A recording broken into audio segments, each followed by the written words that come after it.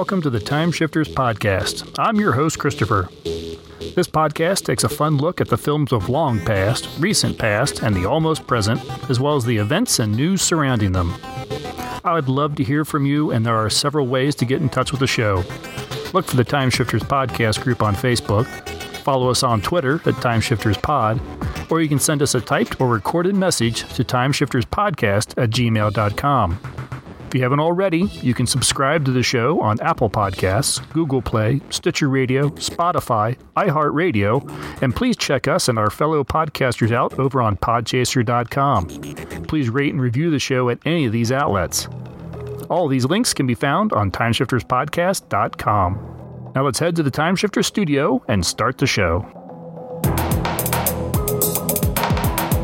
Everyone, and welcome back to a much more subdued and regular episode of the Time Shifters Podcast. This is Christopher. I'm here with Tom. Tom, how have you been? Have you gotten some rest?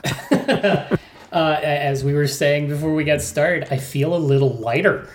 Yeah. It's all breezy and airy right now. I felt it a little while we were recording it, and definitely as I was editing the episode, I'm like, wow, we sound tired. Yeah, well, that was a lot to go through, and we did it all for you. Yeah, we may have to rethink how we do 31 Nights of Halloween next year. You know, a lot of places just do like 15. I was going to say, we might just have to pick out highlights. Absolutely. Not mention some of the others. Yeah. It was a fun experiment. It was, and I mean, it was great doing it the year before as well, and doing our made-for-TV twist this time around. It's amazing where you can find gems out of what looks like a sea of real terrible tragedy. Yeah, no, exactly. And especially when some of those gems are nearly forgotten. Mm-hmm. Nothing. I don't remember anything about Don't Go to Sleep and things like that. And it seems like one of those ones that would be kind of higher up on a lot of people's lists. You would think, yeah.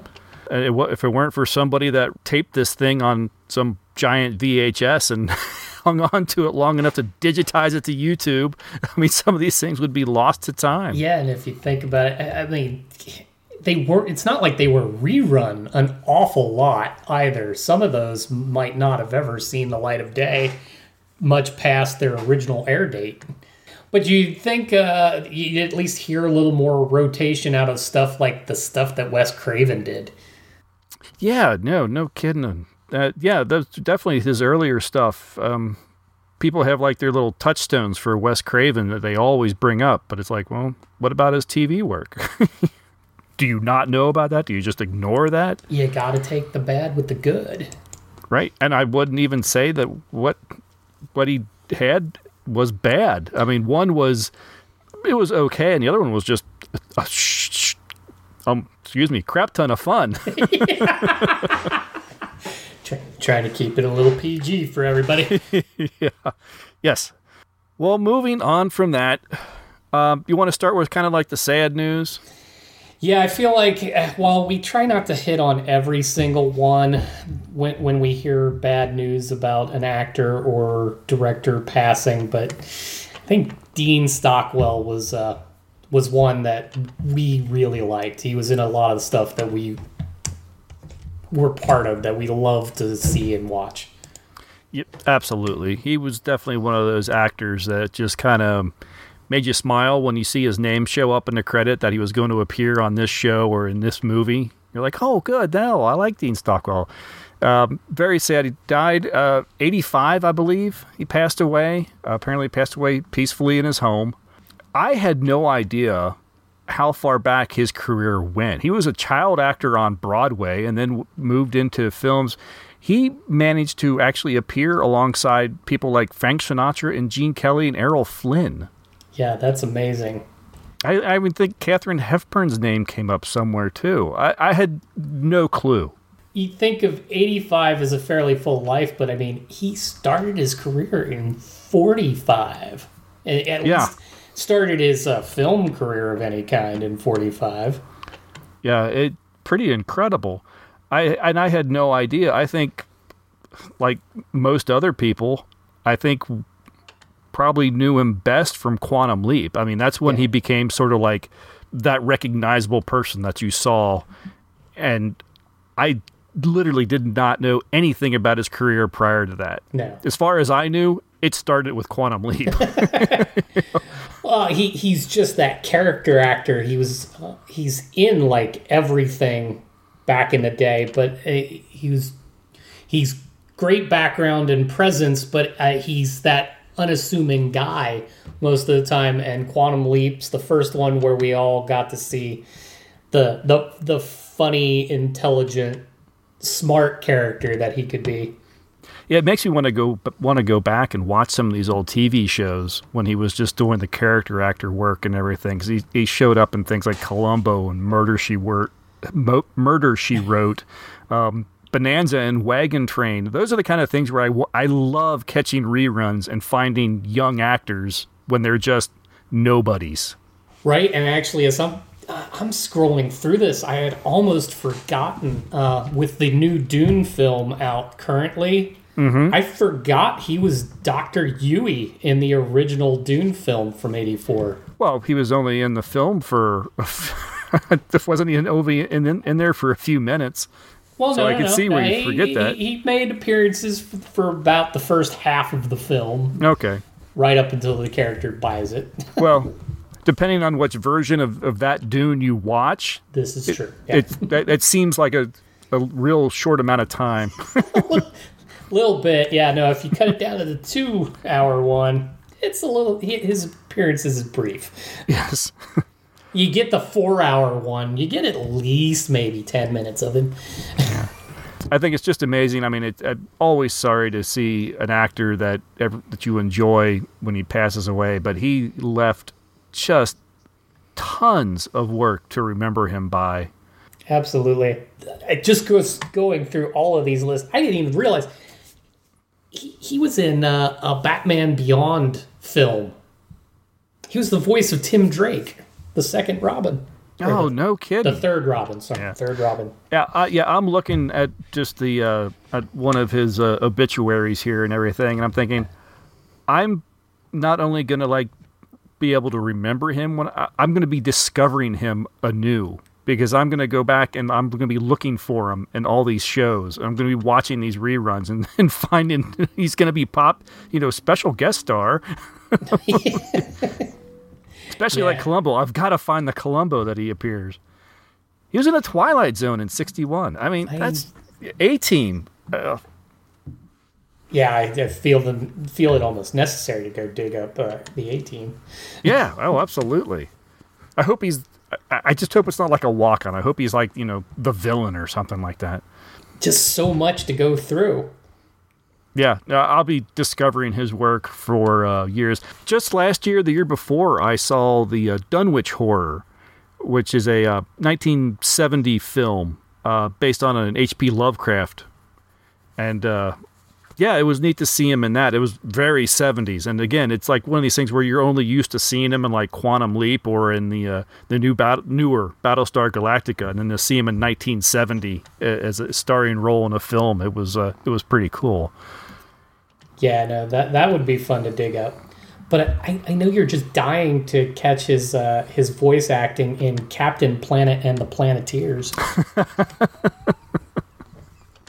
Why not? He had a great character name. It was Duke Nukem.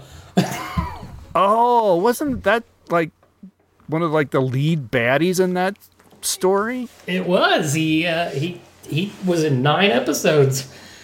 So now you're just going back and watching them all. I probably still won't do that, no. I guess there's always a line. Yeah. Yes, but he will be missed, but I'm thankful that I've discovered that he's just got even more than I had any inkling of to go back and catch him in. Yep. Everyone, go out and find yourself a good Dean Stockwell and remember the man. Yes. Well, a series I don't think he ever appeared in, but one I just kind of recently, I don't want to say rediscovered. I was cleaning out my DVD shelves and stuff, and came across a DVD set of a Canadian sci-fi film that, or not film, but series from 2000 called Star Hunter. Yeah, I can't say this is one I know. I've started this series at least twice and just haven't made it past 4 or 5 episodes. I keep easily distracted.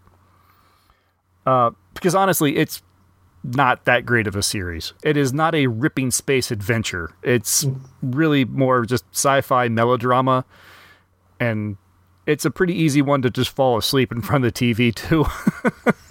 When is this roughly out of? What time? 2000. 2000? Mm-hmm. Yes, I have the original 22 episodes on DVD, but there is Star Hunter Redux on Amazon Prime, which was done sometime later, where they slightly re-edit the episodes and then provide more enhanced visual effects. Yeah. Makes it a little easier to swallow. So I've been watching that instead of my DVD set. Now I have to ask, you clearly you're revisiting this, but what drew you to purchase the the DVD set? I picked this up so long ago, I don't even remember. Perhaps a convention find that you're like, ooh, maybe.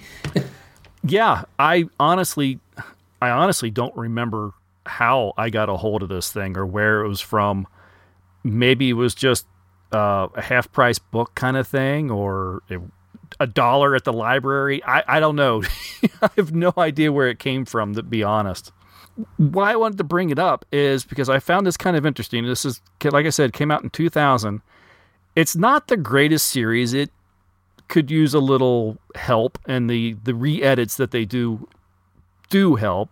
But what I find interesting is the characters in this series, the 3 main characters. We have got your kind of roguish captain, who's often seen wearing a brown coat. We have a young, quirky, socially awkward engineer girl. And we've got kind of like a badass second-in-command woman, often runs around in leathers. Oh, it's yeah. like, this all sounds or looks really familiar to me. I can't even imagine what you're trying to reference here.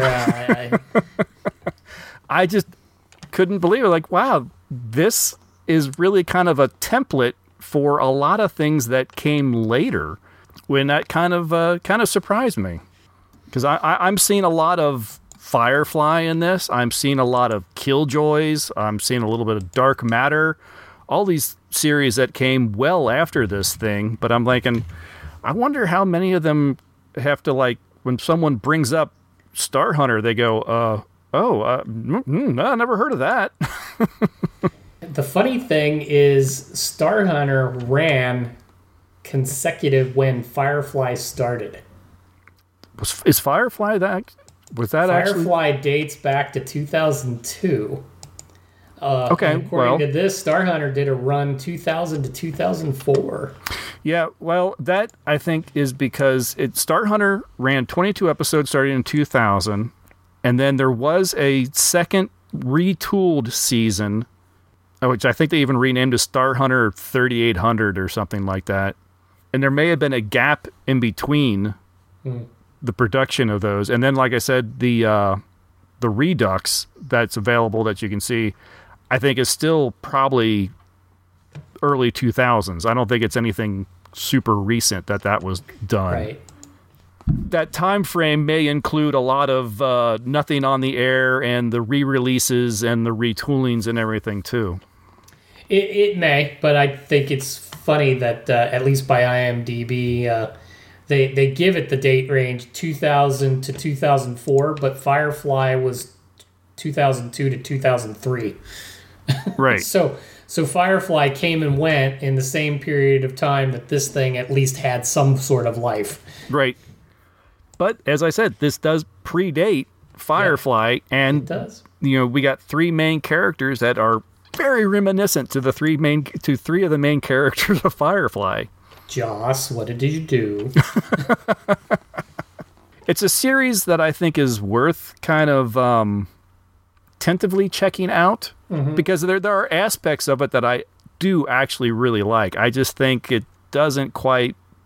Maybe it's the acting, maybe it's a little bit of the writing. Just there's weaknesses that help or that keep some of the finer and more interesting points from really shining through. I'd like to say more. I don't know anything about this particular piece, and maybe I'll have to visit this. Yeah, I mean, like I said, it's on Prime, so if you're a subscriber to Prime, check out the Star Hunter Redux, because, yes, I could loan you the DVDs. I do find the DVDs a little rough. The visual effects are really not great, even by 2000s standards. The Redux does help. No, I'll have to check that out, especially with that kind of comparison to. I'd be curious just to get that sense, because I'm such a huge Firefly fan. I enjoyed that series immensely, and I gotta see this just for comparison.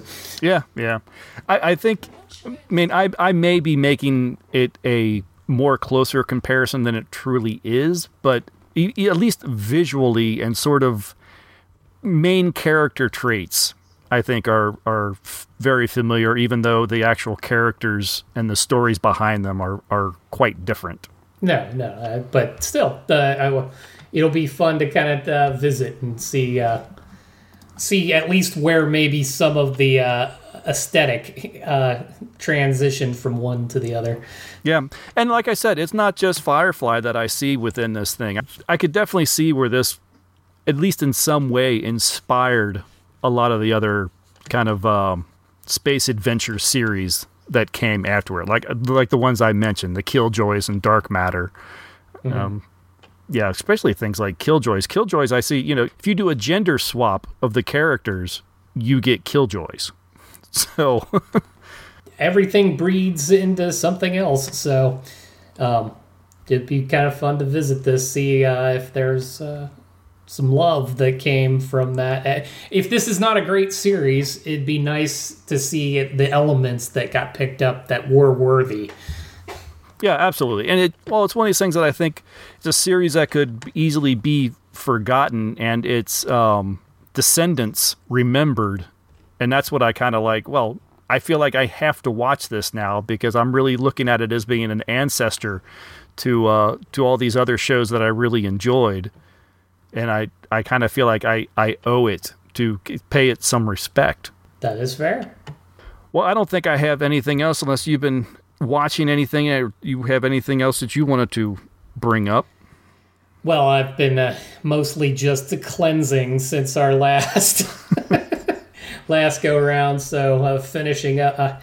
I'm just desperate for anything related to the old Top Gear stuff, so I dove back into all the Grand Tour stuff, and watching that in a chunk, like just binging the whole thing, it's kind of funny. It's it never kind of fully came into its own, and then it was gone by the time they did start to find a groove. And so yeah, like first season had some good stuff, but they didn't have their groove down. Second season was fairly good. Third season, they were really kind of getting into it, but then they killed it off so that they could do just the adventures, and they've only managed to do 3 since killing off the third season. Yeah. I remember that first season, like you said, it definitely had some good moments, but they learned from mistakes. When it came around to the second season, they stopped the goofy, oh, we have a guest and here he comes and oh my God, he died, and everyone, and James acts stupid, so I guess he's not coming. Yeah. That got old. That was like, that is literally one joke. And they repeated it every episode. It was kind of funny because even in the episodes, they were picking on this as being stupid every time that they started doing it too. Yeah, it got old, and so when the second season came along, they dropped that. And okay, good. They're learning. They're actually maybe listening to people And like, yeah, people didn't like that. Let's move on. I know they wanted to switch to the big adventure stuff, but the Amazon big adventure stuff wasn't as quite well crafted as the BBC stuff was. Yeah, it wasn't quite as grand as you would expect on the Grand Tour. No, and a lot of it is over scripted and just coming up with they were coming up with gags just to have gags. So by the time you got into that's all they're doing, those last three. The last one is not bad because it kind of returned to its roots. Actually, the fact that they had to do it in a pandemic and stay in England was to their benefit. Yeah, sure. Because they got so hung up on where they were going, they didn't... Like, their little trek looking for the pirate booty in their second one was just... It was just so forced, and that was they painful. kind of forgot about the fact that they were driving cars. Yeah, that one was a little bit painful. Yeah, and actually the boat one was really painful. I've already erased it from my memory, to be honest. They hated doing it. Clarkson's the only one that was anywhere into it, and it was because he's sharing Vietnam history. That's right. Yeah, he did have that old Vietnam... I vaguely remember that. His boat was built as a military river attack vessel. He had a lot of history on that, but the other two were miserable, and they had everything about it is like, aren't we a car show? Right. I actually find myself dreaming and hearing Jeremy Clarkson, so I've watched too much. Yeah, I think so. Well, let's go ahead and leave that behind as well now. Let's take a break, listen to a promo for another podcast, and then when we get back, we're going to do our second to last MST3K Unriffed episode and look at This Island Earth.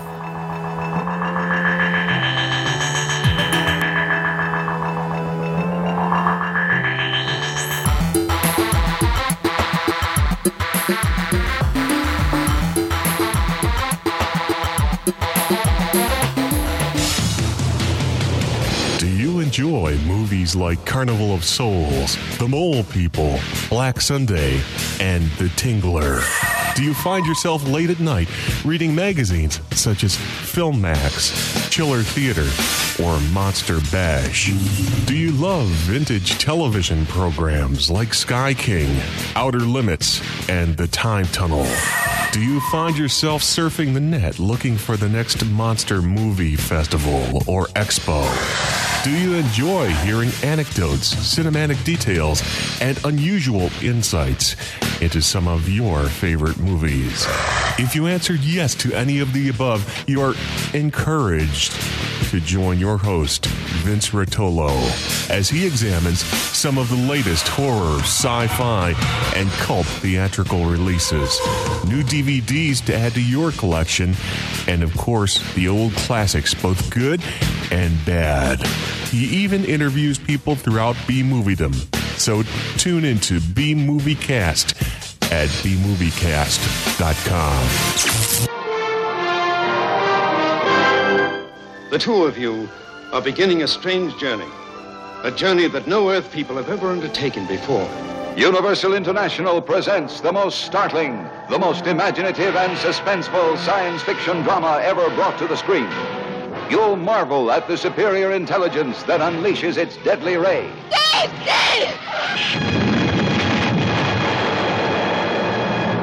Or can kidnap an airplane in flight. They're pulling us up.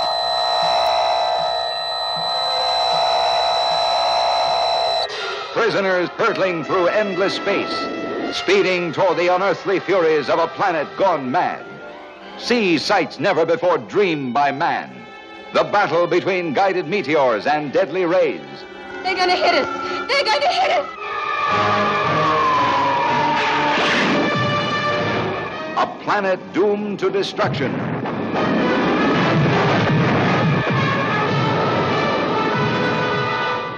while captive Earth people fight for their lives.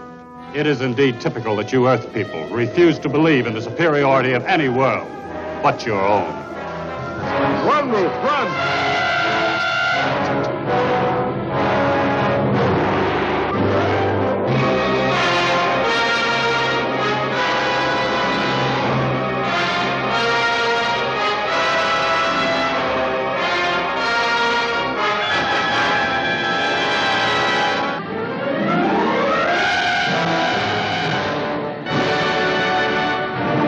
This Island Earth from 1955 was a Universal International Studios production, produced by William Allen, directed by Joseph M. Newman and Jack Arnold, and starred Rex Reason, Jeff Morrow, Faith Dumer, and Russell Johnson. Electrical engineer Cal Meacham and his assistant gets a delivery of odd and incredibly small but powerful electronic parts when trying to order replacements for their experiments in atomic energy. After receiving a parts manual, they order everything required to build what is described as an interocitor. Once completed, it puts them in contact with a mysterious being called Exeter, who invites Meacham to join his think tank of world-renowned scientists. Upon arriving, Meacham is reunited with a lovely acquaintance, Dr. Ruth Adams. They, along with fellow scientist Dr. Carlson, uncover Exeter and his colleagues are up to more than their supposedly benign endeavors, and before they know it, they are catapulted into a universe-spanning battle where the prize may be the Earth itself. This film was used as the subject to Mystery Science Theater 3000's only theatrical outing, Mystery Science Theater 3000, The Movie, in 1996. This film, I think, is almost always held up as being as one of the classics of 1950s science fiction, along with like War of the Worlds, Day the Earth Stood Still, When Worlds Collide is another one that pops into mind for me. Yeah, it's kind of in the pantheon of 50s and 60s sci-fi. And I think what raises this one above a lot of the others, I mean, the 50s was rife with science fiction films, with flying saucers and aliens and all that sort of stuff. I think the fact that this one had a budget, I think, is probably the biggest help with this one. It was in, very vivid Technicolor when all the other films around it were most likely in black and white. In fact, this was Universal's first color science fiction film. I think what's really interesting is, and this will come up as we talk about the fact that it was the MST3K, the movie's film of choice, and it's something that came up. I remember seeing an interview with Mike Nelson, and he pointed out that, yes, everyone considers this a classic. He says, but let's be honest, it has a lot of B-movie qualities. Mm-hmm. And he's really right. I mean, it's got the flying saucers. It's got the bug-eyed monsters. It's got sort of the Dr. Slab Chunk, the handsome scientist. It's got all the stuff that's in all the other, like, B-grade, Poverty Row type science fiction films. But it's in Technicolor. It's in Technicolor. There is a story here. And as you pointed out, it had a budget. So for the day, a lot of the effects were not bad. No, I think they were actually pretty impressive. I mean, by today's standards, obviously they look a little silly. I mean, but for the time and for being in color, color wasn't always as kind to the visual effects as the black and white. I think you could get away with a lot of stuff with black and white. Color was a little bit more difficult, and the amount of visual effects that were required for this, the fact they were able to pull that off, I think, is really impressive. Well, yeah, I mean, when you think about all of the work done when they go to Metaluna and making that look like an alien world, an alien world under attack where they have to live under the surface.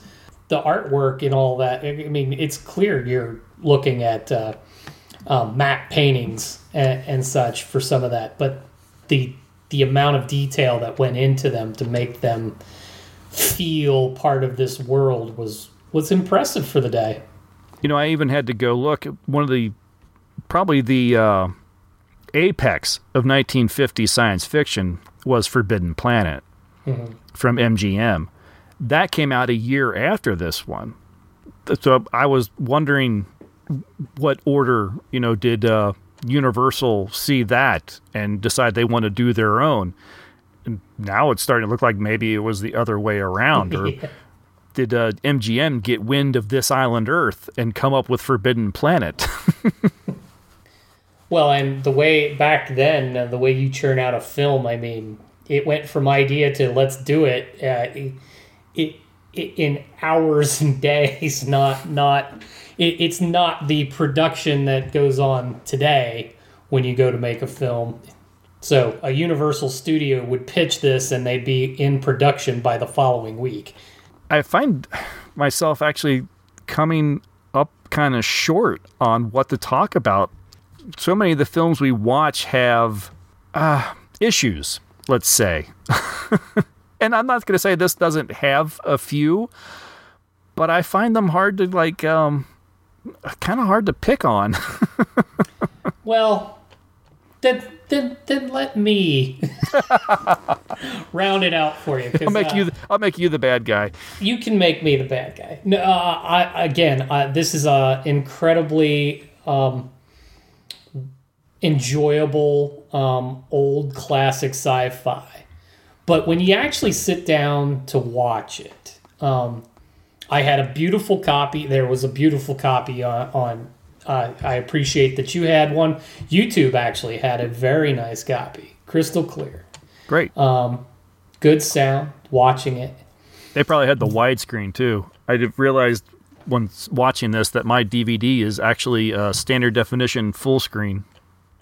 And that's actually what the YouTube one was. So was wherever it? You got yours, I think theirs was probably the same. But this is where, and actually I'm going to pick on Mystery Science Theater a little bit in this. As before we got started recording, this movie comes in at an hour 26. Mystery Science Theater, the movie, came in at like an hour 14. Now, that's including all of the things that make it Mystery Science Theater 3000. All the bumpers, the little bits that they do. And despite the fact that they had to cut this film down significantly, nothing was missing. Because let's be fair, as beautiful as this is, as fun as it is, there is a great deal of padding in this film. There are activities and actions and things that just go on. When Cal Meacham gets his picture taken, climbs into his jet that the taxpayers have provided him, and takes off for California from Washington, as he's leaving, we get to see the entire flight. I'm like, that didn't need to be as long as it was during the actual film. So, and Mystery Science Theater did us the favor of cutting most of that out. Yeah, I think the one cut that I know they made in the MST film, it gives the film a real rough, uncomfortable what just happened, is they cut out a lot of the discussions between Meacham, Adams, and Carlson. Yes. And it kind of goes from, let me show you to the lab, and straight to they're discussing the, mysterious what's going on at this place. And like, wow, that came out of nowhere. Suddenly there's drawings. What? And that's fair. They did take some of the intrigue and discovery portion out, which you're right, but it didn't take, even in the real film, it didn't take them long to jump from are we here to do science or are we here to be enslaved by somebody? So either way, that was a little awkward. There could have been more. But that's what I love about this film. Anyways, there is that story though. It is not a straight up alien invasion. In fact, that's not entirely the goal here. The fact that they want to try to save their own planet, and this planet seems to be on the track of making the discoveries that would help us at home. Mm-hmm. I actually really liked that. Yeah, I like that the alien invasion is actually that's plan B. Right. For the Metalunans. Even at invasion, they're talking about their population's not significant enough to take the whole planet. Right. They just want to intermingle and, of course, make themselves powerful in the process. But they're not real clear on that. They're more. It's more just you're our lifeboat. Yeah. Well, and I also like that it's not like, the whole world is set out to conquer the Earth. There's different parties. We got Exeter, who's like, no, we don't need to do this that way. These are intelligent beings, and we can live with them. And it's the higher ups that go, no, wipe their memory, take them to the processing, blah blah. But I mean, while no one wants their memory wiped, their first instinct wasn't to wipe them out. That wasn't the ultimate goal. So right, it was to control them. To control them, maybe, but yeah, not to just straight up kill them and take over necessarily. So that was a different way of doing things. Most of the alien invasion movies of the day was just straight up, we're gonna wipe you out and we're gonna take your stuff. Yeah. So no, there's a lot more nuance to the to all the characters in this than you would typically find in the era of science fiction. The thing I actually have to comment on is more the Mystery Science Theater. The things that they cut out for time are the things that they could have picked on during the film. Like, there were things to pick on, and they cut it out so much that they didn't take the opportunity to have some fun with that. Like, they cut out most of the stuff when what is it, the Zargons? Oh, the attack. The attack, yeah, the initial attack and the spaceship both defending itself and all that. They cut most of that out. So, while that would have been fun to see, there was stuff to kind of make fun of in that too. I mean, it was one of the cheesier effects. It was still good, and it was interesting to see the concept that there were ships flying in asteroids. Right. That was actually kind of cool. No, very much. Yeah, actually using the asteroids as weapons and stuff. It was a really great idea. And you're right. I mean, because they're trying to, make this film look like just a cheesy 50s sci-fi film, they cut out some of the cheesiest bits. Yes. That's a really odd decision. It was. I mean, that's what their pride and joy is, and they actually did that. And ultimately, I have to say, after having watched the Mystery Science Theater again following this, not only did I enjoy the original more, but I mean, it was a weak Mystery Science Theater all the way around. I'm a little on the other side of the fence on that one. I think as far as the latter MSTs go, I thought it was actually fairly good. I think my problem is because they had to prep this for the theater. Mm-hmm. They had to do it in a fashion where it was possible that those going to see it might not be familiar with any of the prior content. Mm-hmm. So, Dr. Forrester was just... he wasn't him. No, I was going to point that out and I think it had a little something to do with the fact, too, that this is really kind of Chase Bellew's last hurrah as Forrester. Mm-hmm. I think by this time he had announced that the season that was going to air or was airing at the time was his final season. I'm not sure the time frame when his final episode was versus when this film came out.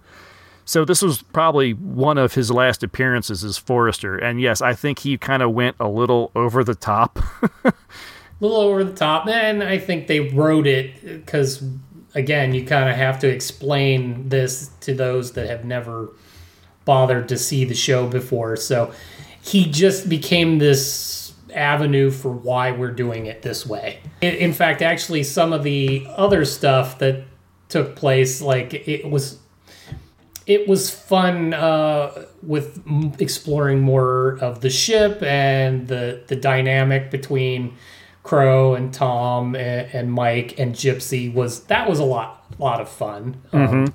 But when it came to quipping during the movie, while they had some good quips, nothing super memorable. And because they cut the film up so much, there wasn't that much of it. I've described this before when we were talking about one of the other MST3K on riffs. Sometimes it's the simplest and smallest things that I find the funniest. I also have rough notes on its working controls. It's guesswork mostly, but better than nothing. Not much. And these are portraits of Exeter and Brack. Do you notice the peculiar indentations in both their foreheads? No! Coincidental, no doubt. One of the ones, especially since it's plastered right up here for the trailer on IMDb, the tall seats that were at the front of the ship, like there's where you sit to control the ship. Right. There's the command seat toward the back, but then there are these like 2 or 3 slab things with just a little butt holder on them, and they go, "Our chair technology is so much more advanced than yours." Like, that was okay. That's on point. Yeah, no, they had a little fun with that, but again, like I said, they kind of cut the movie down so far that they didn't get as many good opportunities as they could have had. Yeah, possibly. But I actually ended up enjoying it. This is the first time I'd watched the MST3K, the movie, in, wow, a long time. I want to say this is the first time I've seen it since we saw it. Really? Okay, I'm sure I watched it at least once after the theater, though I don't remember how, why, or where. Maybe I used to have it on VHS or something like that. But I had really no memory of whether it was any good or not. Watching it this time, I enjoyed it a lot more than I was expecting to. Yeah. Watching it actually takes me back more to the convention we went to following it. Because that was not only just a great time, but that was a great convention.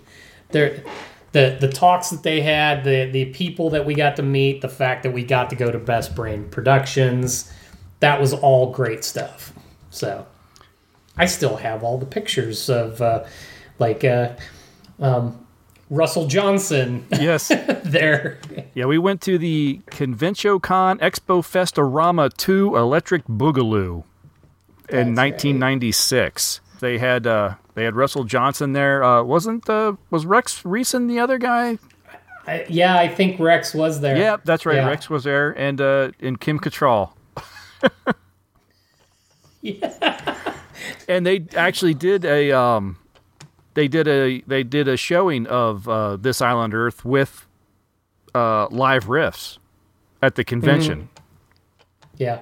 And I don't recall whether it was the full film or the edited version. I don't remember either. That's a long time right. ago. I just know that at that point, I remember that's when I found out that Trace Bellew was leaving the show. I hadn't heard. Right. Yeah, I think he announced that there. Maybe there or just prior to or something, because I remember when we were in the main room when they introduced Trace Bellew, here, Dr. Forrester, and everyone starts screaming, one more year. I'm like, what the hell's going on? And that's when I found out he was leaving. Yeah. That was a great convention because Frank Conniff was there, and he had left the show, a year or two prior, but he came back to be Frank once again. Yeah, and Joel was there too. Yeah, I want to say, I think just about everybody that was ever in the show as a cast member was there. I mean, it was amazing to go through, get pictures of them all, and just kind of suck it all in. They had all the props, and then, like I said, our trip to Best Brains, and actually get to be in both Deep 13 and the Satellite of Love. That was pretty cool. That was a very neat experience. That was a fun time. Yeah, I kept thinking about that convention too while I was watching this and prep up to this. I remember we had to see the film, we had to go way out of our way to even find a theater that was showing the film. I remembered that. Yeah. And then I remember the convention and remembering everything we did at the convention, and that was all coming kind of flooding back to me too as I was, kind of prepping up for this episode. Yeah, so I mean, This Island Earth for us in particular comes with all sorts of baggage all the way around, all good stuff too. Yes, it does. Now to break away a little bit from the Mystery Science Theater, because this is supposed to be about an unrift. One of the other things, again, don't want to take it away from the classic nature, the good quality. I mean, could have maybe come up with a better name for their bug creature than mutant. It was mutant in the pant. But still an impressive monster for the time. I am really sorry. Apparently they had legs that mimicked kind of its arms and torso, but they couldn't. The effects were having a hard time getting them to work and not fall apart. They're having issues with the actors and everything, and that's why they ended up just putting it in slacks. And it's such a shame. Oh man, if I could go back in time with like the secret ingredient that could have made it work, this would have been one of the classic 1950s sci-fi monsters. It still rates really high. I mean, you see images of its head, kind of the busts of the Metalunan mutant. You see in lots of art and merchandise and everything. But yes, the unfortunate chinos. Well, yeah, even Tom Servo goes, he's in slacks. But that aside, because it leads to kind of the thing I want to talk about is, I mean, yeah, in the 1950s, we're all for the damsel in distress. Mm-hmm. But in this case, our damsel was like way over the top in distress. I was getting rather frustrated with how often she was screaming. And I know they're trying to create some drama, but, if she could just manage to put one foot in front of the other, the big bad mutant wouldn't have been so big and bad. Right. So I was suffering a little of that, and like is discussed a bit, the so-called love affair between her and Cal, it is. Somebody plucked that out of thin air. It was one thing to have a conversation early on about that they had met at some conference and had a moment, and she's hiding that away because she doesn't want Exeter to think they really do have some relationship beforehand. But then when something kind of sort of develops, because he's the deep-voiced man that's still around toward the end of the film, was a little weird. Maybe. I actually kind of like the fact that they gave him a backstory. So when they do kind of fall for each other, it doesn't feel like you've known them for 2 days and suddenly you're madly in love, which is what was typical, not just science fiction, but just films, period. It still happens today. I mean, that's just a trope of film. So I actually like that they gave them a bit of a past, that they may have had a brief romance or something, or at least the beginnings of one, and so they could just be kind of picking up where they left off. And it made it feel a little bit more natural. I'll grant you that, but yeah, it's that. Well, I guess it's that whole crisis thing that we've suffered things, so now we're really attracted to one another again. Yeah. Well, it's one of those relationships that, yes, you've fallen for each other because you shared this experience, but a year from now, you guys aren't going to be together. No.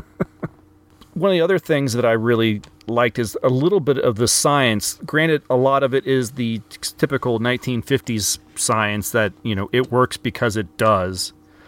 But I did like that they had the thought to saying, well, not all planets are going to have the same gravity or the same air pressure, and so you're going to have to kind of decompress or you're going to have to be adjusted so you can survive on our world and so we can survive on Earth. It's just a little bit of it's just a little bit of something that would have really easily just been ignored. You didn't have to do that. You could have easily gotten onto the flying saucer, flown from Earth, flown to Metaluna. Nothing would have been said.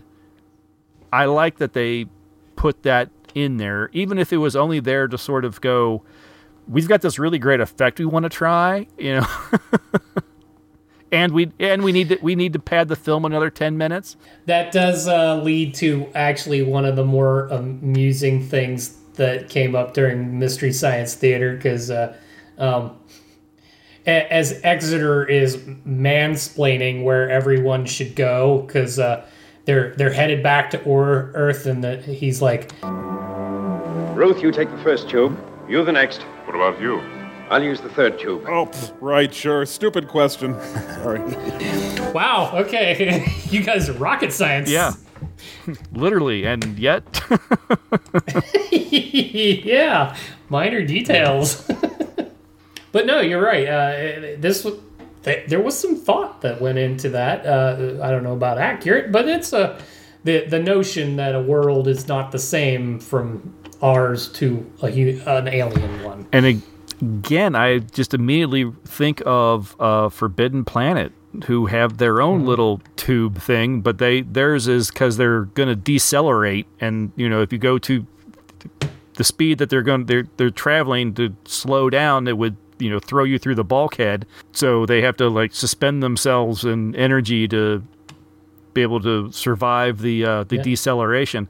But still, there's a lot of similarities here. So yeah, Forbidden Planet, like I said, the apex, the film. I'm like, MGM was hanging out on the lot that day. I think so. I think they had a spy in. Because that never happened. No. Again, it's a little bit like I was saying earlier today about Star Hunter and showing kind of respect for the fact that it may have inspired other things. I feel like This Island Earth, while it is considered a classic, I don't think it's held quite as high as some of the films that came shortly thereafter. And I'm really starting to think that those films that came shortly thereafter have a lot to thank This Island Earth for. Absolutely. There are elements from this that just go on from here to eternity with sci-fi after it. So it did set a standard and kept going from there. Shall we get into a few of the reviews? Yeah. What do you got? We actually have some from back in 1955. I'm glad we do. Yes. To just go through some of them quickly, one of my favorites here is I actually found the whole article from Howard Thompson of the New York Times. Right out of the gate, he kind of hits it on the head, because his opening statement, the technical effects of This Island Earth, Universal's first science fiction excursion in color, are superlatively bizarre and beautiful that some serious shortcomings can be excused if not overlooked. The pants. the pants and stuff. And much to the point that I was trying to make with some of the padding in the film, he goes on later to go, it sorely needs a pair of shears. A less conventional musical score, and a director of considerably more drive and less awe toward his subject than Joseph Newman. So, not a super fan of Joe there. No, it doesn't sound like it.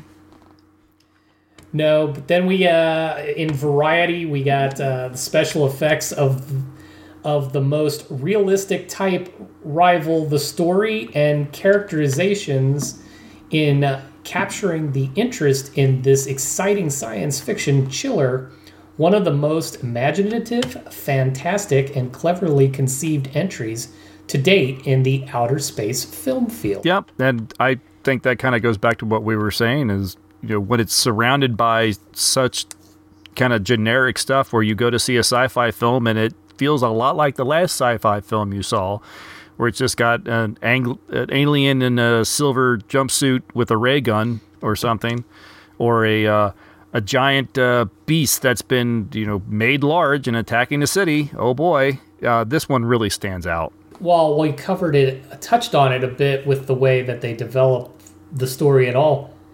When you think about most of the stuff from that time period, this actually made the aliens sympathetic characters. Yeah. Oh, yeah. Very good point. And another thing I thought of is so many of those other films, radioactivity, the atomic bomb is responsible for the giant ants, for the giant tarantula, for whatever the ills that have befallen us or whatever. This one, they're actually trying to use atomic power for good. They needed to save their world, and even before that, everything that Cal Meacham and all of the other scientists that they took into their little think tank, they were all there to figure out how to better use nuclear energy for our everyday lives. Right. They weren't trying to make the new, bigger, better bomb. They were trying to make atomic power plants. I was very caught up on the whole push-button age. I forgot about that term from back in the day, because watching this film and thinking hard about that notion makes it harder to think about where we're at now. This was a fictional film, and during that time, though, it was probably a prevailing interest in science to actually learn from the technology that just came out of World War II to really figure out how we can advance ourselves. How can we use what we've learned to do the everyday thing and really make it a better part of our lives? And where has that drive gone? Yeah. Yeah, we got TV dinners, and then we stopped. TV dinners and Velcro. What more do you need? And while I make fun of the padding in this film, and there is some, and it is worthy of being made fun of, but part of this, if you can set aside just hey, we're doing something cool and we're going to show you way too much of it just because we think it's cool. Aside from that, the story develops slowly. It's thought out, and I keep thinking of how we can now consume entertainment in bits and pieces that, for some people, if it's longer than a minute or two, they're out. Yeah. So the TikTok age, and well, hell, at this point, YouTube videos are too long for some. So something like this is it makes you appreciate long form storytelling a little bit better. Maybe that's why I enjoyed even the MST version as much as I did, is because I've recently found myself getting really annoyed at what I call short attention span television.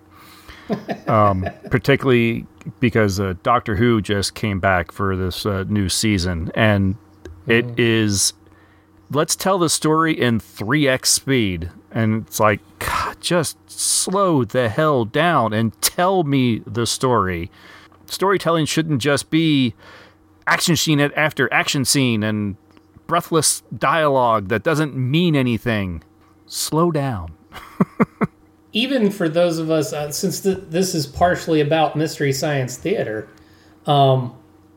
one of the things that we talked about from the inception of Mystery Science Theater to today is it hit the sweet spot in the middle because it found the right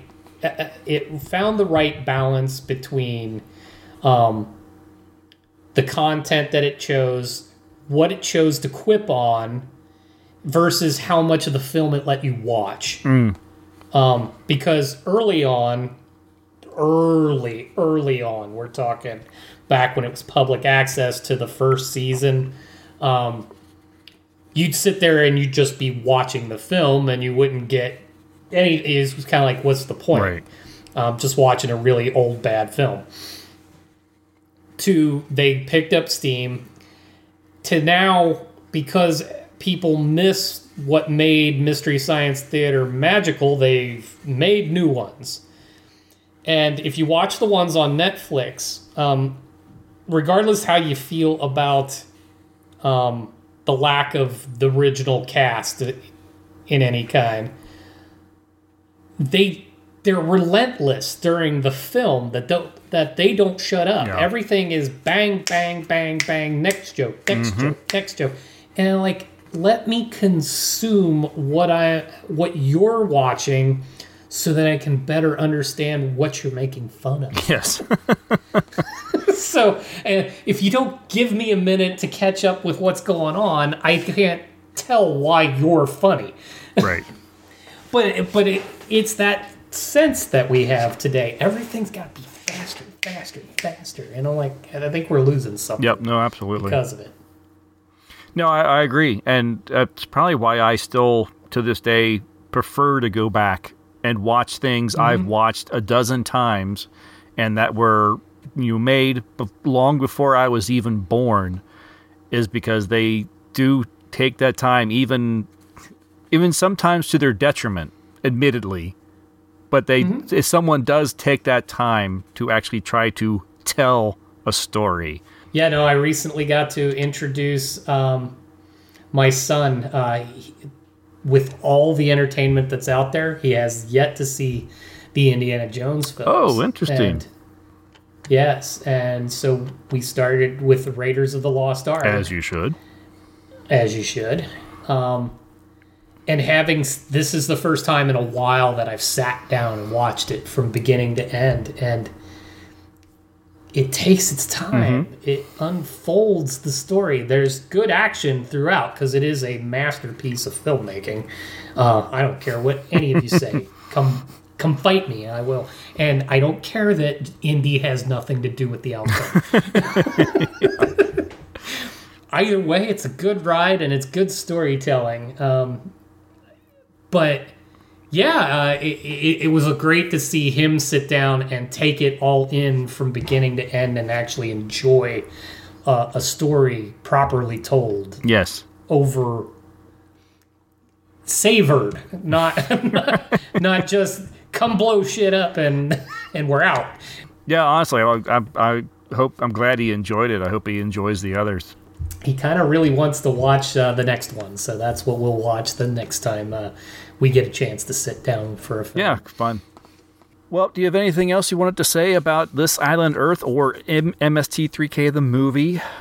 No, I think we covered rather quite a bit. It was a lot of fun to revisit both. I remember watching them independent and together, and I never not like that. Yes.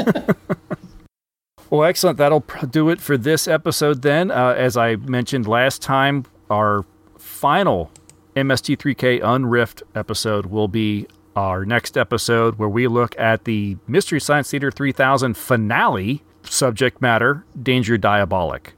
I've never seen it unriffed. You've never seen the MST. At least you don't think you have. No, I can't remember that I have, so I'm not seeing the film in either form. So that should be really interesting. I'm looking forward to seeing this unriffed because it is sort of the Euro spy sort of thing, which I get a big kick out of. I like that genre. I know that you do. even when it's over the top, it's like so much fun. I love that one of our favorites is Danger Death Ray, and this is Danger Diabolik. Yeah. We'll see if it ends up in the in the same place in my heart as Death Ray. I don't know. I'm not saying there isn't room. I'm just, So yeah, that's going to do it for this episode. We will catch everybody in a couple weeks. Bye. See ya.